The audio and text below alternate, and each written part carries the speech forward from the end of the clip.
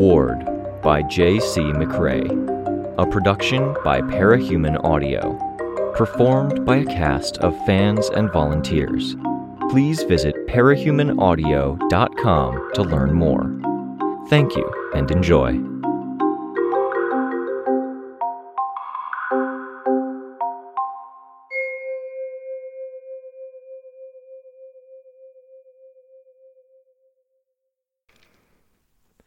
Arc 4, Shade, Chapter 5.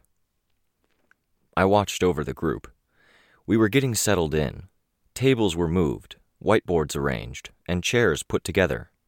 It was starting to look more like a hideout. Sveta was doing her name in a fancy script on her board, Kenzie was doing homework, and I had plugged my laptop in with my notes up, but it wasn't the focus in the moment. Byron had taken his turn.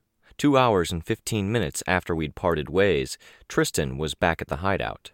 He'd taken off his black jacket and folded it over the back of a chair, and was doing some of the setup stuff, while wearing a red t-shirt, jeans, and chukka boots. He was athletic, and I remembered Byron hadn't given me that impression when I'd seen him. "Hey, Tristan," I said. He'd moved over to his whiteboard, and stepped back and away to look my way. "Hey, what do you think?" he asked. He extended a hand, indicating his work. He had sketched out a rough floor plan of the room. The area was an open-concept apartment, a bathroom closed off, the rest of it without walls, which gave us our room to maneuver, and it looked like Tristan was trying to figure out where the other things we needed might go. A list of bullet points said cot, mini-fridge, and team sign. I frowned a bit as I saw that last one. "Team sign?" I asked. "Sure. Figured it would be good for morale. We could have Sveta paint it and put it up on the wall. Something nice to remind ourselves that we're a team." "I could paint something," Sveta said, looking away from her work. "I'm kind of anxious to have a name, and we'd have to decide that first." "That could be neat," I said. "My take on reading that was that you wanted to hang the sign outside." Tristan smiled. "Something nice and big, colorful, with a byline saying something about how we're a covert team of heroes." "I wasn't sure," I said. "Believe it or not, I'm not a dumb guy," he said. "Stubborn, maybe." "Definitely," Kenzie called out, sitting at her desk. She was leaning over her homework. "Most definitely," Sveta said. "Fine. But I'm not dumb. I'm thinking about the things we need to get in terms of things we can fold up or pack away, since we may be moving a lot. We can fold up the cot. I can carry a mini-fridge.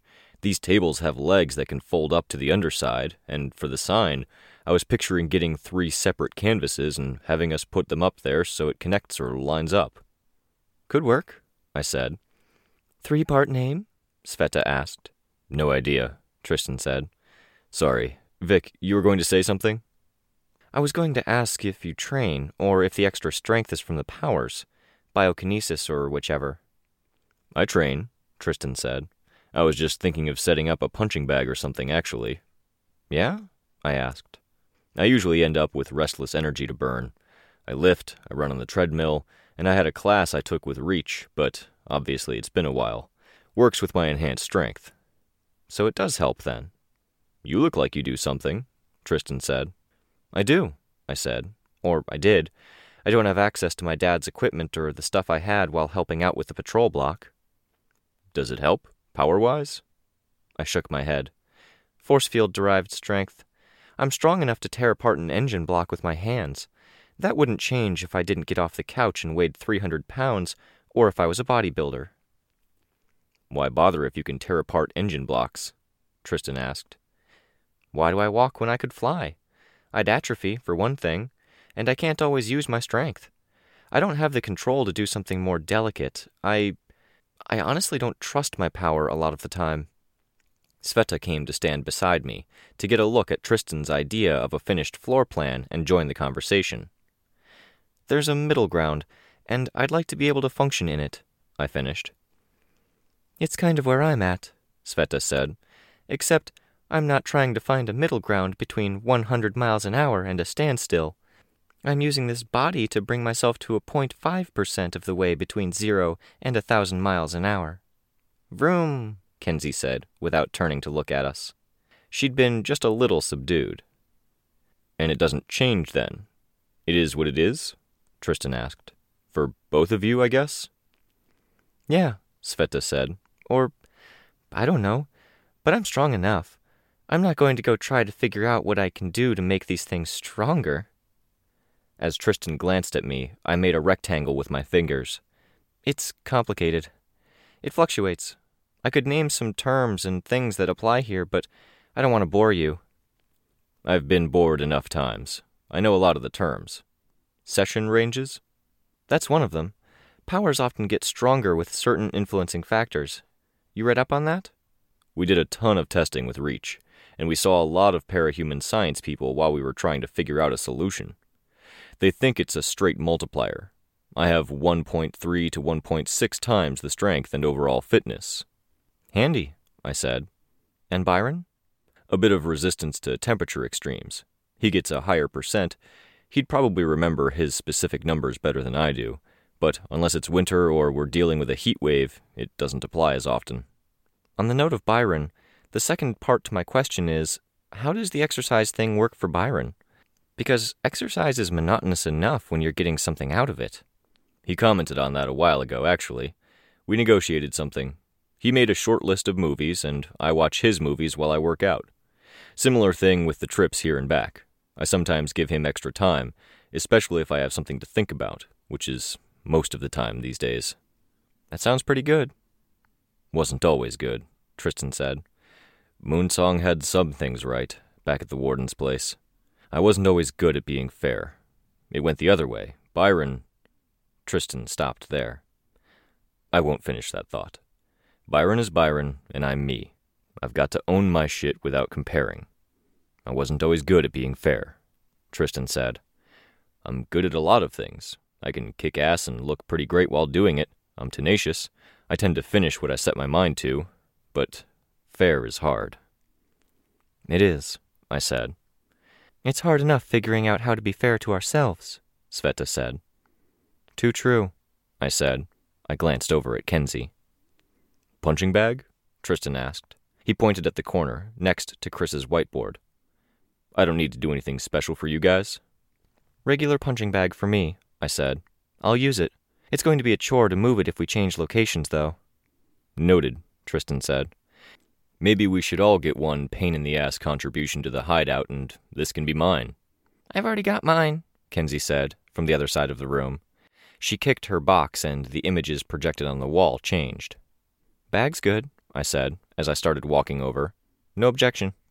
I approached Kenzie. The image was projected onto the wall in front of her, moving between the two cameras. An addition had been made, and as each person walked down the street, stylized crosshairs tracked their faces. Most had logos and names. A lot of them were just things in the vein of New 31, with the numbers changing, not names. One of the cameras moved. It focused in on a scene where two people wearing aprons were smoking by the back stairs of a restaurant. The little space between four buildings didn't really qualify as an alley, as it looked like the back doors and fire escapes were the only way to get down to the area. An enclave, maybe. The camera moved until it tracked a person in costume.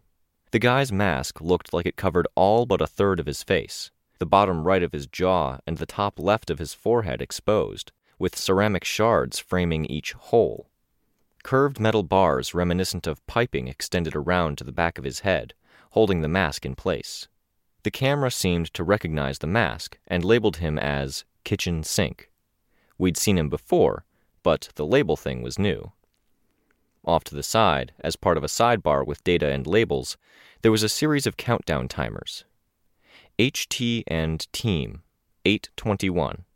Ashley to train station, 0:45. Average Ash walk time, 4:10. When I stood behind Kenzie's chair, I saw that even with a dozen workbooks and pieces of homework strewn in front of her, she wasn't doing her schoolwork. She had a projected image in front of her, drawn out in 3 dimensions, with the same image drawn on a paper in front of her in marker. The lines of the 3-dimensional image looked similar to a marker's. With gestures and prods of a pen, Kenzie adjusted the particulars. "What do you think?" she asked. She used her hands, gesturing, and made it bigger. Turning around in her chair, bringing the drawn object with her, she moved her hands and superimposed the image over her head. A mask, or a helmet. Eyeless, in a way, with a flat pane extending from the eyes, over her nose, down to a pointed chin. 3 round lenses were placed along the line of her eyebrows. 1 round lens was on each cheekbone, and she had 2 spherical attachments, much like the buns she tended to wear her hair in, probably intended to fit over the buns. "I like it better than the one you wore for the training exercise," I said. "It does make me think of a spider with all the eyes." "Is that a bad thing?" "I don't think you make me think spider at all. It's a bit too inhuman. What if... Can I draw? I don't want to ruin your drawing." "Go ahead, use my pen. Squint one eye when you want it to draw." The countdown timers marked Ashley's departure from the train. The walk time timer was highlighted and started counting down. I tried my hand at drawing little triangles at the side of each of the round lenses, a tiny triangle to represent eyelashes. "Oh, cute!" Kenzie said. "Can you draw a second, smaller one? And leave off the eyelashes on the cheekbones, because I'm doing something different there and—" "Here," I said. I passed her the pen. She began to change things, keeping all but 2 of the eyelashes I'd drawn. Someone labeled Joe walked down the street, a bag slung over his shoulder. He entered the same bar I'd encountered Moose outside of, the one where Snag and Love Lost had gone inside. I looked at some of the other names. "Fifi?" I asked. "Huh?" Kenzie asked. She looked up, and I pointed at a blonde girl with hair that looked like she'd just about destroyed it with bleaching. Frizzed out to the point I doubted she could get a comb through it. She'd resorted to using a headband and hair tie to try and get it in order.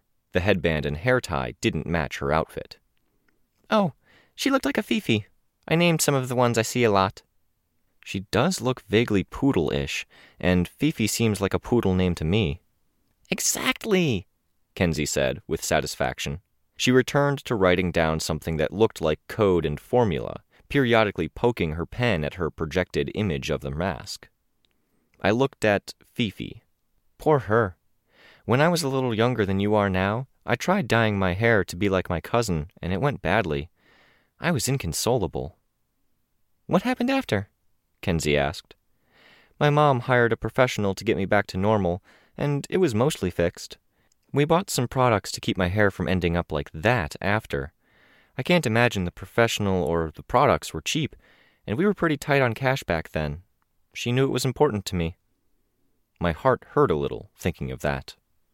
"That's the way it should be," Kenzie said. "Yeah," I said. She turned my way, putting on the projected helmet so it was superimposed over her head. When she took her hands away and moved her head, the helmet moved with her head. Now, though, the eyes of the mask widened and closed, as camera-like shutters closed around the edges. The eyelashes moved up and down a little, and shutters moved in lopsided ways, with only some of the shutters closing. Coming down from the top, curved forward, angry, coming in from the bottom. "Are you changing your expression?" "Yes, it worked. Awesome. Okay, and let's try this." Her eyelashes moved, until one was pointing straight up, one was pointing straight down. The eyes all briefly turned white. I think that worked. White eyes and targeting mode? Not targeting mode. I could build something like the flash gun into it. I can strike a pose and do the eye thing, like their crosshairs, and flash.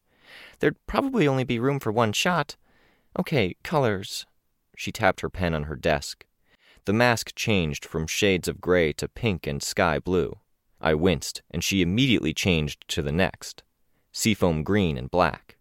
Through each change, the circles at her cheekbones remained a slightly different shade, more muted.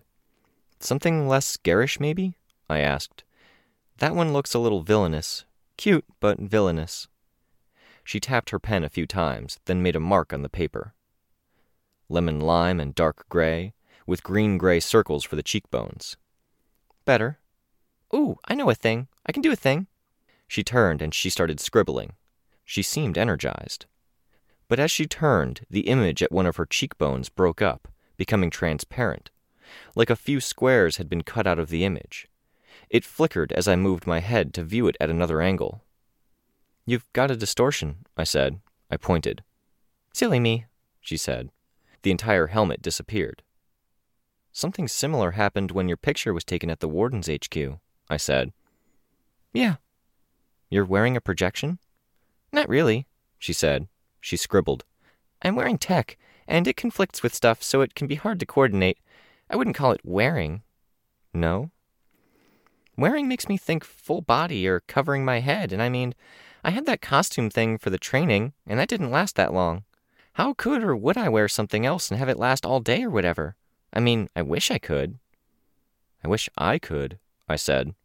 I didn't want to press or be harsh, but I didn't want to let this lie either. I went easy instead. I'm slightly concerned if you're using projections like that. I'm not that devious, Kenzie said. I wouldn't bring something and pretend to have a short battery life so I can hide that I have a longer battery life for something else I'm secretly using. That's not what I do, and that's not how I am. I know, I said. I don't get the impression you're devious or that you'd go to those lengths. Kenzie looked up at the clock. Average Ash walk time, -1:13. She'll turn up, I said. I know. I just want her here before Houndstooth calls, Kenzie said. 1 second. She kicked the cube. It went dark, and the camera image dropped away. Victoria! Tristan called me from the far end of the room. What? Can we use your computer? Yeah. Tristan and Sveta gathered together at my computer, Tristan's hands at the keyboard. The tech you're wearing, the distortions. I want to make sure you're taking care of yourself, that you don't have dark circles under your eyes, or bruises, or anything like that. She turned her head to look at me over her shoulder and smiled. It's off. I turned my tech off to synchronize everything across all fields. This is me. She showed me her phone, where the progress bar was filling up. Gotcha, I said. I know Houndstooth said stuff. I think he said it in a caring way because he's one of the best guys out there. True blue hero, like Weld, like you. I was reminded of how I'd handled Presley on the train. I'd recognized how she'd needed me to be more than human because she idolized me. She'd seen me as something to reach for. I wondered if Kenzie wanted me to be the same thing. I don't know if I am. I'm pretty angry about things. I'm really concerned about a lot of things. Negative emotions drive an awful lot of what I do. The lock on the door clicked. Ashley let herself in, then locked it behind her. She smiled at Kenzie and me, then gave the other two a small salute. Kenzie had visibly brightened at Ashley's appearance. The things you do are good, Kenzie said, at least as far as I've seen and researched. She researched me. And I think that's what counts, Kenzie said. It's nuanced. If Houndstooth sat you down to tell you about me and he didn't say I'm bad at nuance, he screwed up, Kenzie said, and he doesn't screw up. The projector box lit up, and the video image popped back up. Kenzie's phone changed from the progress bar, and her helmet reappeared, floating just over the paper where it had been drawn. Roughly 1 minute until Houndstooth, Kenzie reported. Got it, Tristan said. Ashley approached, standing by Kenzie's chair, and laid a hand on Kenzie's left shoulder. You good? I asked. Working hands, no pain. We're still working with this cretin. Cretin? Kenzie asked. Houndstooth, Ashley said. He didn't impress me. Okay, wow. Let me start by saying you impress me, Kenzie said, looking up at Ashley. I love those videos you're in, and I loved seeing you train. You're awesome. And you're totally 100% wrong this once, because Houndstooth is awesome and impressive too. Houndstooth's concerns seemed to come from a well-intentioned good place, I said, interjecting. Kenzie's head whipped around to look at me over her other shoulder. I added, and despite that, he seemed to come to some extreme conclusions. There's nuance between where you're coming from and where you end up, like we were just talking about. When I called him a cretin, I was being gentle. He's a disgusting, disappointing, subnormal excuse for a hero, cape, or human being. I will fight you over this, Kenzie said. You'd lose. I will go to war with you. Houndstooth was one of the coolest people to me at one of my uncoolest times. Tristan and Sveta had noticed things were a little hairy and were approaching at a jog. I interjected, saying, We might want to drop this. Let the topic lie. No, Kenzie said. Not if she's going to say anything more like what she just said. He talked about you like you were nothing more than a problem. I am a problem, Kenzie said, raising her voice. Easy, I said. Tristan and Sveta joined us. I'm a problem, Kenzie said, quieter. I was. You're more than the problem, Ashley said. That waste of space didn't... Do you want to go to war? Kenzie asked, rising out of her seat. I can build an army of camera drones. I have advantage in the air. I have battlefield awareness, and I'll fight you on this until you explode me all over the place or you say you're wrong about him. Don't say bad things about him. Not when he's someone that counts. Not when you're someone that counts, okay? Sveta reached out and pushed Kenzie back down into her seat. Tristan was closer to Ashley, facing her, ready to get between the two. Kenzie, Sveta said, Ashley's coming from a good place here. I know that, Kenzie said. I also know that Houndstooth is. You're better than he makes you out to be. You can't put so much faith in the words of someone who clearly knows so little, Ashley said. Kenzie shook her head, smiling like she couldn't believe the conversation she was a part of. He's weak and he's a loser. He's the lowest of the low. The phone trilled with a rising series of beeps. The projected image on the screen showed the person calling, Houndstooth.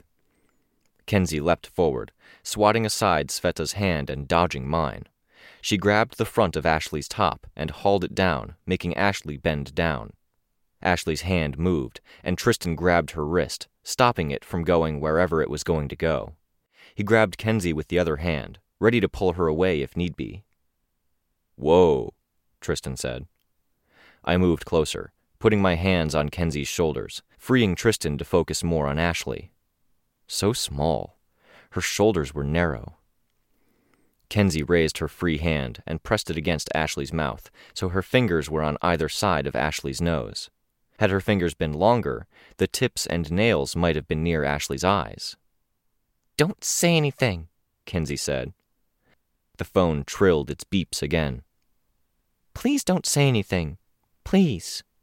There was a pause, silence. The phone spat out its series of beeps. Please let this go okay, Kenzie said. That will do more than anything. The silence hung. The phone could only ring so many times. Kenzie started to smile, and the smile faltered. Please? I'll do anything. Ashley straightened, pulling away from Kenzie's hands. She turned away, folding her arms. The rest of us relaxed. Kenzie, too, turned away, stepping away from my hands. She grabbed the phone off the table and tossed it to Tristan. The phone was mid-ring when Tristan answered. Sorry about the delay. Capricorn here. 4 of the 6 members of the team are here, and our coach is here too, Tristan said. He backed up a few steps until Ashley was in front of him, facing him. I think we're going to put you on speakerphone if that's okay. Ashley nodded once. Great, Tristan said. A response for both Houndstooth and Ashley, it seemed. Kenzie hit a key. Hello again, Houndstooth said. I've got my team here, and we're north of Cedar Point. We're getting sorted out. Costume's already on, but there's some other stuff to do. Minions to summon, ammo to load. I'm really hoping that none of it is needed. Same here, Tristan said. We've been keeping an eye on things, and I think it's pretty quiet right now. Perfect. I raised my hand a bit to signal I was going to speak, then stepped forward a bit. Victoria here. I think there are 3 villains. Kenzie's hand went up, 4 fingers extended. 4 villains out and about around the city. A few left on a road trip earlier in the afternoon. There are also a couple you'll want to be aware of. Anything you can give us is great. Kenzie hit a key. The camera moved to Kitchen Sink with his ceramic mask. Kitchen Sink. He's the closest to you, big, minor brute aspect, but his thing is he acts as a blaster. Long and sustained series of junk being thrown at high velocities. Everything but the kitchen sink, as the saying goes. That's so bad a shtick, it's great, a voice on the line said. One of Houndstooth's subordinates, feminine sounding. He's in the company of Hookline. Minor mover, has 100-foot-long cable he telekinetically controls. It can't be broken or damaged, short of some very select powers, and it will shake off or slip free of a lot of things that would snag or impede another weapon. Frost, hands that try to grab it, so don't try. It moves faster and acts like a whip, so be super careful if a fight happens. There's a hook on the end, and he's most dangerous if you're at or just inside that 100-foot limit of his range where the hook is flying around. Which brings me to my next point. They're willing to hurt people? Houndstooth asked. Kitchen Sink and Hook Line are. They're part of one clique in Cedar Point that's more violent than the others. Aggressive, violent, even borderline bloody. They might be acting as enforcers for others. Breaking kneecaps, Tristan said. Got it, Houndstooth said. Hook, line, and sink? The feminine voice said. Oh my God! Moose seems to be going around between groups, passing on messages or checking on things. Strong brute, something to do with shockwaves. He hits hard, he moves a lot faster than you'd expect from someone that big, and he has a decent combat sense. I wish we could give you more information on him, but all I know is from a brief scrap with him. You said the other two might pick a fight. What about this guy? Low odds the other two pick a fight without checking with leadership, but if someone was to pick a fight, it'd be people from their group. Moose would sooner negotiate or look to talk than fight, and he'd only really fight if he thought he needed to or if he was certain he could win. I think your worry is going to be having something in mind to tell Moose that passes the sniff test. We're curious what's going on, the hill is a mess, and we're wondering if these are greener pastures than Greenwich. Tristan said, If others are going to show interest, we want to drop a hint. Something that makes them wonder. You could mention sponsorship and a reshuffling of jurisdictions. There's talk of war, Sveta interjected. I know someone who's having to spend time away, and they're bringing people in from other teams to fill holes. I heard about that, Houndstooth said. You could use that. It happened with villain communities in the past. A void appears, villains rush to fill it, there's upheaval, and then things settle. She looked at me as she said that last bit. I'd said something like that at the group therapy, hadn't I? If Moose challenges us, I'll say something like that. There's also a woman that's collecting protection money right now. Bluestocking, from the Brainiac clique. Those guys are so lame, I love it, Houndstooth's subordinate said. There's something to keep in mind, I said. These guys congregated here?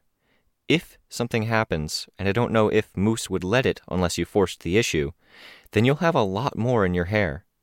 They're banding together, and as lame as any individual might be, they're finding a lot of people who match up with them, thematically or in style. We're seeing that more in general, Houndstooth said. Lots of capes condensed into a relatively tight geographic area. You're going to see it in effect here. 2 clairvoyants are keeping an eye on the area. One of them is a clairaudient, so they'll have an ear on the area too. I could go into detail, but I think it's better and easier to just say that once you enter Cedar Point, they're going to be fully aware of everything you say or do. Be careful what you say, and be aware we can't communicate with you unless it's an emergency. That also means no mockery or jokes, Houndstooth said, his voice quieter, like he didn't have his mouth near the phone. And as far as we're concerned, your team doesn't exist. It would mean a ton if you could be especially careful about that, Tristan said. We'll be careful, Houndstooth said. I trust my guys. Give me a couple of minutes and we'll move through, make our faces known. I want to plan what we do if we run into these guys you talked about. Call us again when it's time, Tristan said. Will do. I like this a lot. Good briefing. Great intelligence. This is great stuff, guys. The call ended. Tristan huffed out a breath, glancing at Ashley.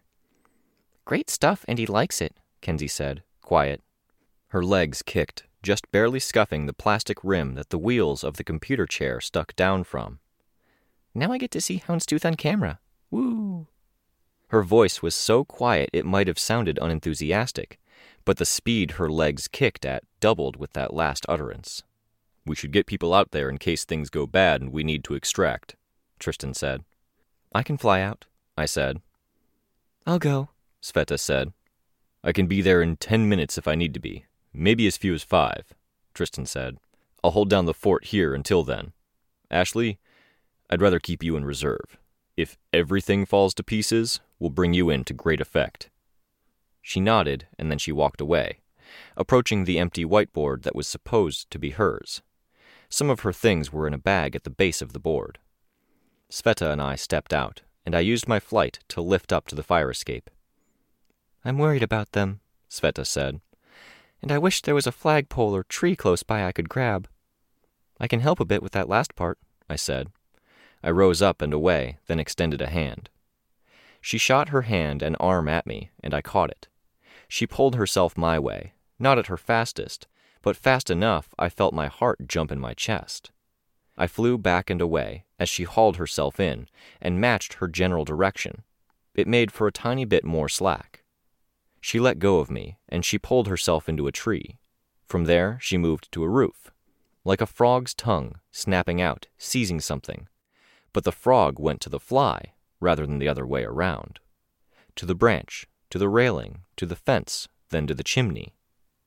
She was faster than me for short distances, and only a bit slower for the sustained movement. We didn't have far to go, so she did pretty well at getting ahead of me. Only the escape from the fire escape had slowed her down. "Hold up," I called out as she started to move northward. "Here's good." We parked ourselves near where I'd been the day prior, on a rooftop with the water separating us and Cedar Point. "I'm glad it's you and me," she said. I bumped her shoulder with mine. The phone rang. I pulled it from my pocket, connected my earbuds, and put one bud in my ear, one in Sveta's. "One camera on HT, one in Moose's general vicinity," Kenzie announced. "The valiant HT is leading his team in, 5 of them." I touched the button on the screen to mute my end of the conversation, so we'd only hear, not say anything. "We tried to get a hold of Rain and we couldn't. I'm worried," Sveta said. "I know he's impossible to get a hold of when he's with his family. They're off the grid, but I don't know." The phone flicked between a view of Houndstooth and the villains. "Today's the 3rd time Chris chose the optimism indulgence route in 5 days, I think." "What do you mean? He's not balancing it out?" "I asked what he was doing to balance it out, and he said I should mind my own business." I could see the thread of what Sveta was getting at. "You're worried about things as a whole." "Aren't you?" she asked. I nodded. Except maybe worry was the wrong word. It implied hand-wringing, sweating, nervousness. It wasn't that I was afraid or that it was worse than worry, either. I was becoming far more aware of the problems for things as a whole. "What the mother-lovin' hell?" Moose's voice came through the earbuds. It sounded weird, captured by cameras at a great distance, sent to Kenzie, sent to us, passed through the earbuds. He'd just received the news. The video on the phone showed him sending people away on errands, fetching others. "We have movement," Tristan said. "They're getting organized." We watched. I carried on with my conversation with Sveta. "Ashley has had a couple of serious episodes that I've seen now. Many lesser episodes, too." "Yes. There's a big part of me that was waiting for the other shoes to drop, and that part of me feels not worse now that those shoes have dropped," I said. "I don't feel not worse. I can see flashes and hints of what you're trying to bring out in Ashley," I admitted. "She's not someone I would have spent time with in another context. I don't know how to handle things when she casually mentions her capacity to murder people, as if it's a way to win an argument." "The threats are usually empty," Sveta said. "That's a plus." "I want to figure this out," I said. "I want to help. It's like Kenzie is a distillation of every vulnerable person I've ever tried to help, and Ashley is a distillation of every really fascinating branding exercise where you take a random villain and try to paint them as a hero, and even bring out the hero inside them. Tristan and Byron are this really fascinating problem with powers, and I'm a power geek, and I really wonder if there's a solution." "How do you parse Rain?" Sveta asked, quiet. I stopped. "I'm doing exactly what Ashley got so angry at Houndstooth for doing. I'm reducing people down to conveniently sized problems. I get that, you know? They aren't just that. Kenzie is really complex and intelligent. She's clearly been through a lot, and I 100% believe Houndstooth when he says she's good-hearted. The fact that she clearly adores Ashley and she fought her that hard on things to stand up for someone else she holds close to her heart, that's amazing. I could say similar things about Ashley, Tristan, and Byron." She nodded. "And me? I'm so caught up in everything, I tried to find the words and felt a pang. I tried to make sense of that feeling as I said, "I find myself missing you, even though you're there." "I know. We should have talked like this sooner." You're doing amazing, and my biggest fear with you is that I'm going to be an obstruction, not a help. No, I can't ever see that. I worry. I don't want to tamper with something that's working. I need help. I'm anxious, and there are things I need. Not from a teammate, but from a friend? I asked. She nodded, something in her rattling slightly with the movement. As one part of that, then, I really want to take you shopping. That needs addressing, because this? I touched her top. She was wearing a beige top with a blue anchor on the front. The top was in 2 pieces, knotted above the shoulder, with smaller bits knotted along her sides. This is cute, but I really want to see more sides of you. I want you to take me shopping too, she said. I reached for her hand, and I gave it a waggle. I'm thinking about Rain a lot, Sveta said. He has me worried. Not just because of the hit out on his head, but because he's not telling the truth about everything. The lies make sense, and it seems to make sense to hide things in his situation, but I'm not getting to see the good side of him either. So, for now, I want to help him, but my motivations are somewhat selfish. My hometown got wiped out by a seemingly insurmountable, inevitable, unstoppable force. We lost. I don't think I ever fully came back from those losses. I'm so sorry. And now we have Rain being targeted by a seemingly insurmountable, inevitable, unstoppable force. I'm being selfish, but I want to help him and get a win this time around. I don't think that's selfish. My entire hero career before the hospital and the years leading up to that career were a fantasy or exercise in me having powers and being a hero, and I'm not sure I was ever heroic about it. I just see that past me as wholly motivated in selfishness, ego, pride, and a drive to be celebrated. I don't think that's selfish, Sveta said. You're not that. You're here, doing this. You're helping. The ends justify the possible justifications? I asked. I just had this conversation with Kenzie. I'm not sure it's a good thing if I'm having it again. It's where your head and heart are at. I shrugged, looking at the video feed. Moose and Prancer were meeting up. Prancer had 2 friends with him. On the other feed, the heroes were walking through the neighborhood, talking to shop owners and residents. Sink and Hookline watched from the sidelines, Houndstooth's subordinates hanging back and watching them in turn. Where are you at? I asked. Weld has been telling me things about what's going on elsewhere. Things he shouldn't be telling me. But I think a lot of it is the kind of thing like a husband with a certain position might tell his wife sometimes, even when those things are confidential. Wife? I asked, raising an eyebrow. Shut up, Sveta said, lifting her chin a bit, looking mock affronted. Not another word about that. You're the one who said the word. Anyway, Sveta said, I can't repeat those things, but I worry more than I used to. I get anxious. There's a part of everyone else in the group in me, and when they struggle, it feels like I'm struggling. I can sort of relate to that. I need people and I scare them away.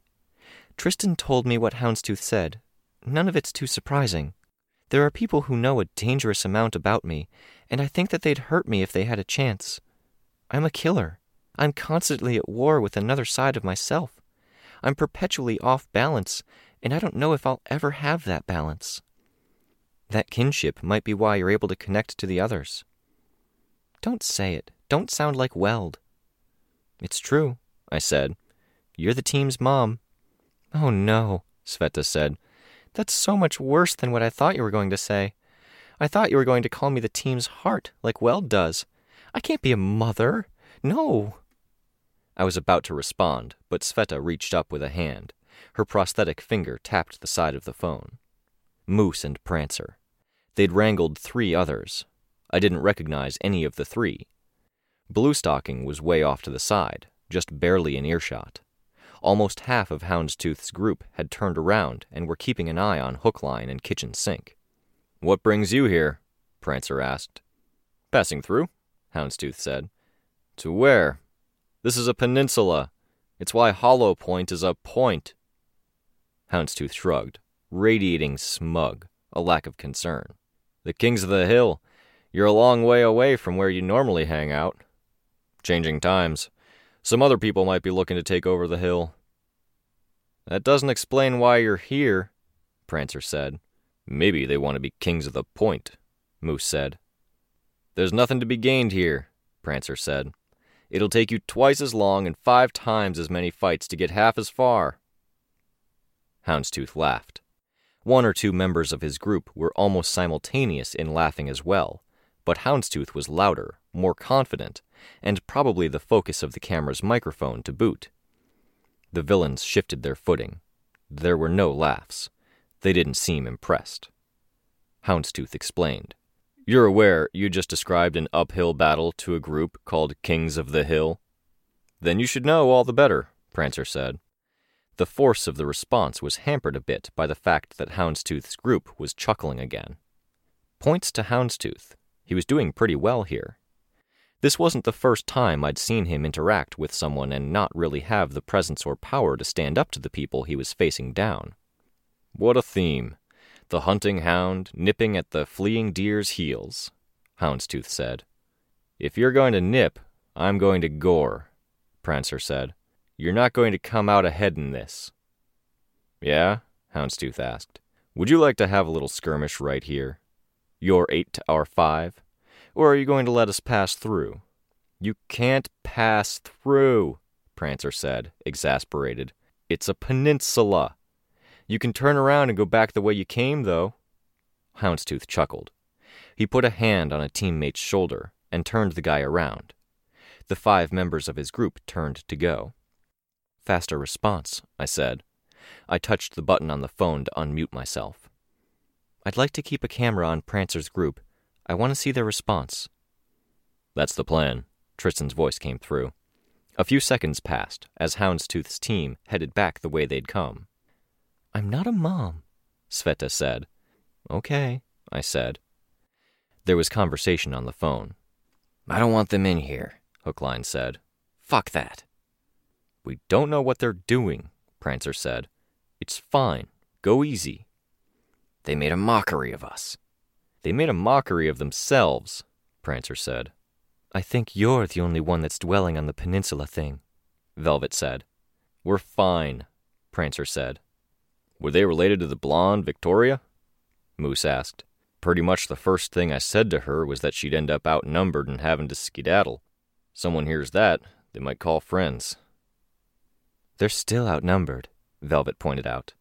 Prancer replied, I don't know, Moose. But yes, we will always have the numbers advantage. For now, I'm content to wait and see what happens. If they move in, we have the resources to answer them. Bluestocking, can you tell Bitter Pill I want to talk to her about her team? I want to keep a closer eye on things. I can, the woman with glasses said. The one that had been collecting protection money. We'll be fine, Prancer said. What I'm wondering, Kitchen Sink said, could this have to do with the truck of... Shut up this very second, Prancer said. There was silence. No, Prancer said. I doubt it does. You shouldn't talk business unless we're inside with the speedrunners or Caveat helping to ensure things are private. You're doing a lot of talking, Sink said, but I'm thinking you're not doing a lot of doing. These guys walked in and walked out. They might come back, and there'll be a headache. Speaking as someone who's been collecting rent. If you want to talk business, you do it inside, Prancer said. It's going to impact that, Sink said. We have to explain. You have to explain, really, because I'm saying fuck this conversation. He punched Hookline lightly in the shoulder, gestured. The pair of them turned to walk away. Cracks and clues. Tristan's voice could be heard over the phone. And 2 of the locals following Houndstooth's group, Kenzie reported. They're aiming to catch up. I took off. I paused in the air, hand out. Sveta sent out her hand. With the wind currents above the water, the hand moved off course. I flew over to catch it in the same moment she flexed her tendrils and sent the hand to where I'd been. We coordinated. I caught her hand before it dropped into the water, and she pulled herself to me. She had a silly smile on her face when she drew close. We'll work on that, I said. I flew over the water. When we reached the first tall building, I dropped Sveta before changing course again. She went low to the ground, pulling herself straight to the street level. I flew high, to the point where Birdbrain shouldn't have a high enough perspective to see me, much like with Kenzie's high-flying cameras. I retrieved my phone. "Do we act?" "Act," Tristan said. I drew closer. Hookline's hook was out, and Kitchen Sink had a machete in one hand and a gallon tank of probably kerosene in the other. He kept the large red plastic can, tossed away the machete, tossed away the textbook, tossed away the manhole cover. I was guessing, hoping, they wanted to count coup, injure, and disappear. It didn't seem terribly bright. I didn't want to let them count coup or do worse. We'd made a pledge to Houndstooth's group. Sveta's hands appeared out of nowhere, grabbing Hookline by the ankles. He fell hard on the initial tug and was then dragged beneath a parked car. The hook moved, lashing out. It caught on the corner of a building, Hookline's attempt to haul himself free.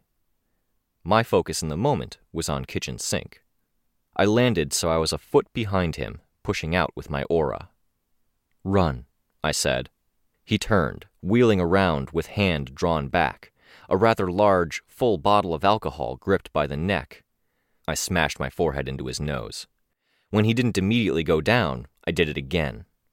I didn't give him a chance to recover from there. My force field was down throughout the process, as I stayed within a foot of him, my aura buzzing with the range pulled closer to me, active and focused on him. I could fly, so I didn't need footing. I used it when I had it, to give a little more oomph when I punched him in the stomach, but at the times I would have needed to pause to get my feet in the right places under me, flight drove me forward. Punch, knee to his stomach, a shove against the shoulder, as he drew the connected arm back to swing with the bottle or use his power to throw it point blank. He realized he couldn't draw either weapon back, and dropped the plastic jug, jabbing at me instead. He hit me in the ribs, and it hurt. I hit him in the nose, and I was willing to bet it hurt more. He realized what was happening, and compensated with an exaggerated step back, anticipating he'd be pushed away. The foot would arrest that movement. I brought my hand close to his face as I flew up, and he shielded it. He was trying not to fall down, but with his feet planted far apart, I flew down, my foot striking on his thigh, close to the pelvis. It forced him into awkward almost splits. My hand on the back of his head, I pushed his face down toward the road. He didn't try to stop the movement with his arms out, instead folding his around his face to shield it. The impact was hard, elbows striking the road, and from the sound he made, his nose hit the arms that were around his face, and that hurt enough. Sveta had moved across the street. She stayed low, and her hand snaked out, snatching for Hookline's ankles, trying to once again drag him beneath the vehicle, forcing him to clamber or squeeze out. As I landed on a car roof, intentionally making a sound, he glanced back at me. His face was bound in ripcord, or something like it, with a gap for his eyes. It pulled its teeth back so they stood out, perpetually bared. At least he brushed. The distraction meant Sveta could get a hold on him. He stabbed an engine block with the hook to try to arrest his movement, hands on the chain. I walked over to the hook and slapped it free. By all rights, I should have destroyed it, but his thing was that he made his weapon invincible, untouchable. He tried to catch me with it, but Sveta had him, and the hook didn't reach out as fast as Sveta pulled him beneath a dusty construction vehicle. I collected a mailbox and a pallet of construction material, and set to blocking off his exits, so he would be stuck beneath the truck until someone got him out. There were others approaching already. The fastest of them arrived. Moose, Love Lost, a mismatched pair. Sveta put out her hand, not extending her arm, and I caught it, clasping her wrist as she clasped mine. Braindead and Birdbrain had no doubt clued in the local villains. They would also let people know what Hookline and Sink had been intent on doing. Others sounded like they were just around the corner. I glanced at Love Lost, the woman who wanted to kill Rain, who wanted to torture him to death. Rage, anger, hate. There was so much I didn't know about that scenario, but I could see that the sentiment was very much real. Her claw went to her mask. I had just about no interest in seeing what she could do. I flew skyward and out of reach, bringing Sveta with me. Hopefully, for just a little bit longer, we would leave them wondering who we were.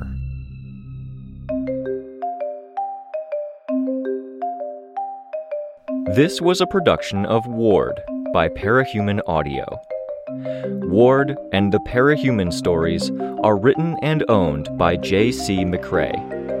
You can find the original text and support the author at parahumans.net. For more of the Ward audiobook, as well as other community works, please visit parahumanaudio.com. Music for this chapter was by Evan Witt. Find out more at wittynotes.com. Editing by Christopher Crispy Batkin. Narration by Robert Rain Ramsey. Find more of their work at our website. Thank you for listening.